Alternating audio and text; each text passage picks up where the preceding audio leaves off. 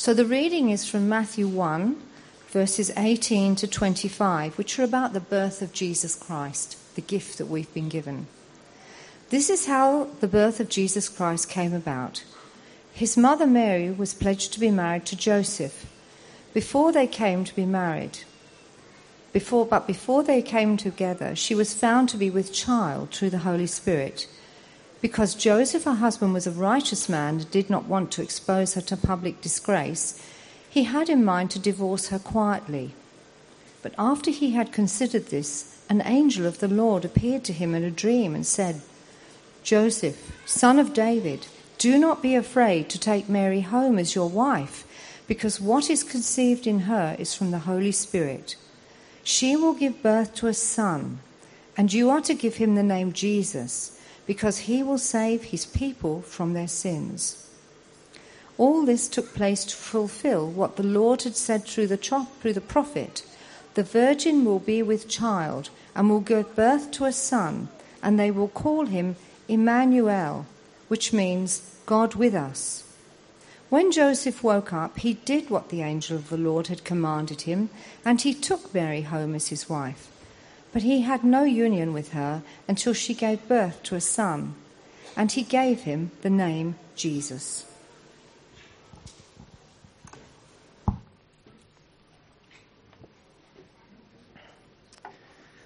Well, good day, everyone. My name is Scott. Really glad to be with you here today. Merry Christmas to you all. So you've probably heard about this thing called unboxing. People buy something, they bring it home, and then before they open it up, they set up their cameras and they film what it's like to open up this thing for the first time. And you and I then can sit on our computers or on our TVs or on our phones, and we can check it out. What's it like? We can live the experience through their eyes. My wife, she loves these kind of videos. For her, she gets to see things that she'd never buy. She gets to see what it's like. She gets to live that experience through their eyes, see their excitement as they get something or their disappointment as they get something. So she loves this unboxing craze, but in our family, I'm the grouch. I'm the grump, and I think all these videos are just boring. You know what's going to be in the box already. That's what the video title will tell you, unboxing of a new iPhone. So where's the fun? Where's the tension? Where's the surprise? And then I found this kind of video that's on the screens. These kids are unboxing a mystery box. So they don't know what's in there, and I don't know what's in there, so maybe this would suit me, right? No, it's boring too. Let's take a look for a moment. Here he is. What's he got? A book that looks half tattered. Is it really that fun to watch him open this up? Someone thinks so, but I reckon they're boring. In the next few minutes, we're going to reflect on the part of the Bible that was just read for us. And as we do, we want to unbox Christmas, to try and understand what Christmas really is about, to get in there, to have a better look. As we do that, maybe you're like my wife. You think, great, this is the kind of thing I love. Maybe you're like me. You think, boring. You know, we've heard this story before. We get it every year. There's nothing new here. But I think the Christmas story is actually, it's full of surprises. It's not a boring unboxing at all, because the thing in the box is just magnificent. So, let's have a look at the story. It is a story full of surprises. We just read the story, the part of the Bible, and we read it through the eyes of Joseph. Do you notice everything came from Joseph's perspective? And for Joseph, it is a story that's full of surprises. The first surprise is the biggest one, surely. He's got this fiancée, and he finds out that she's pregnant, and he knows he's not the father.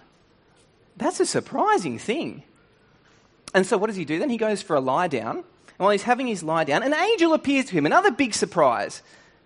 And by this, we don't mean like some plump cherub little thing like that. No. Angels in the Bible are big and scary. They're not the kind of thing you want to mess with.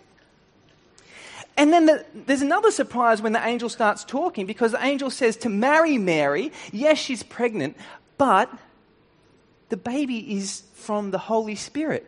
What does that even mean? And then there's this whole bit about some old prophecy being fulfilled. For Joseph, this story is surprise after surprise. There's a constant barrage. It's a story full of surprises for Joseph. But if we're honest, maybe for us, we hear these things, and yeah, they are a bit surprising, but, well, they're a little bit odd, aren't they? A bit strange and weird. Dare I say, even a bit unbelievable. You don't see these kind of things happen today, do you? When's the last time anyone had an angel visit them? No hands? I didn't think so. And because these things seem out of place for us, it can make us think, well, the Bible here, it reads more like a fairy tale than any reality. So we can switch off from the Christmas story.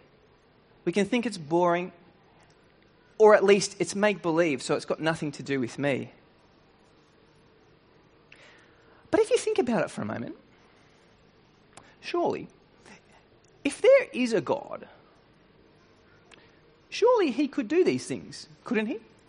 Surely he could have an angel appear. Surely he could find a way for a woman to get pregnant. I don't see these things every day, but they did happen at that time. And they happened at that time for a reason. They happened to mark out an extraordinary event, a pivotal point in human history. This is God making a big deal about something. He's grabbing our attention and saying, everyone, look here, look what I'm about to do, because God is about to do something even more surprising than all these things before. Look at the message again that God gave to Joseph through the angel. This is the message. Joseph, son of David, don't be afraid to take Mary home as your wife, because what is conceived in her is from the Holy Spirit. She'll give birth to a son, and you're to give him the name Jesus, because he will save his people from their sins. God is saying he's giving the world a gift, a special gift, a surprising gift even. And this is not a useless gift, not like that crazy musical instrument or that floral night robe. Here is a gift with a purpose, far more like the chocolate, a clear purpose. The gift is a child, Jesus the baby. But a gift that doesn't stay as a child. Jesus grows up. And when he grows up, what will he do?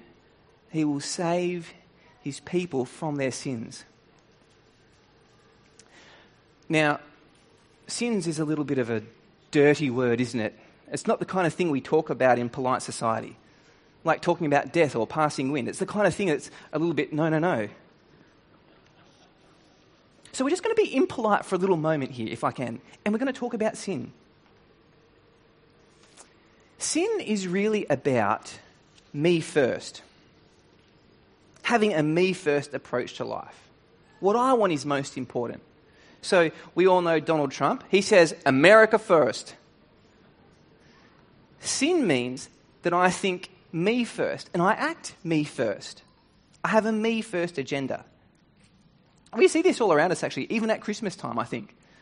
So at Christmas time, you go to the shops and it's full and it's busy and it's bustling and someone steals my car park and then I'm in the shops and people are brushing up around me, pushing in and out, and it's kind of rude. And it all happens because people are thinking, well, me first. Or I get to the family get-together and it seems all nice, but then there's those two members of the family that keep bickering at each other. Then there's the person that just looks out for himself. There's a couple of people you know who are not going to help with any of the cleanup because, well, everyone has a me-first approach to life. And I'm just the same too, because all this kind of stuff happens to me and I think, oh, I'm angry. How am I going to retaliate? I spend the afternoon being passive-aggressively thinking about, well, how am I going to scheme to get my own back on them for the way they've treated me? Because I'm a me-first person too. See, sin is not just out there. It's in here with me. It's in here with all of us, isn't it? We all have this me first agenda. That's sin. And it's a problem. It's a problem because it puts me at odds with other people. That's pretty obvious, isn't it? If I'm thinking me first, then at best, you're only ever a secondary thought to me. But even more than that, sin is a problem because it puts me at odds with God, the God who made me. If I am me first, where does God come? Somewhere down there.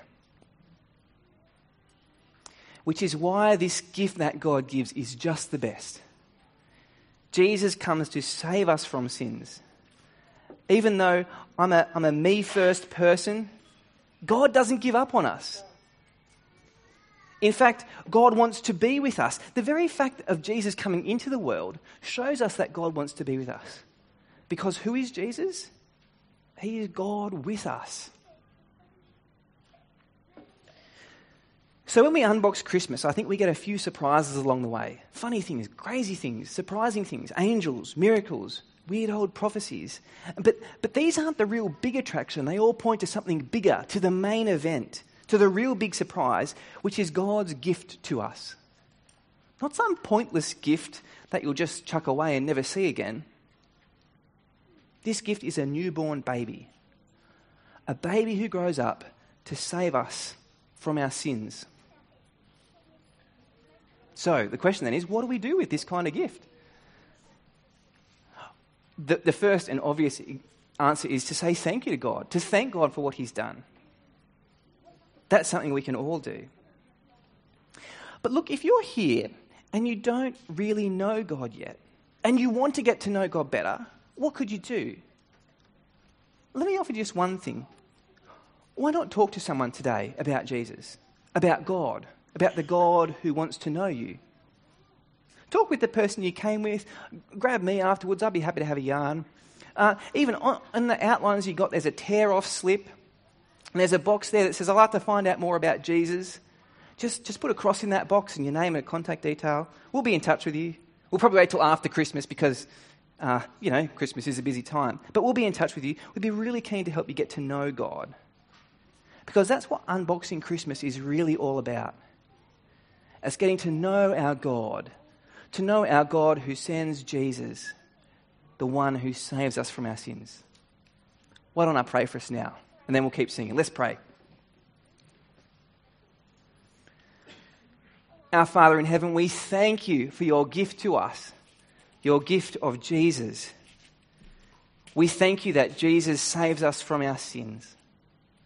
Father, we admit to you that we are me first people, but we pray that you'd forgive us. We thank you that you restore us back to be right with you again. God, please help us have these thankful hearts all through Christmas. We pray this in Jesus' name. Amen.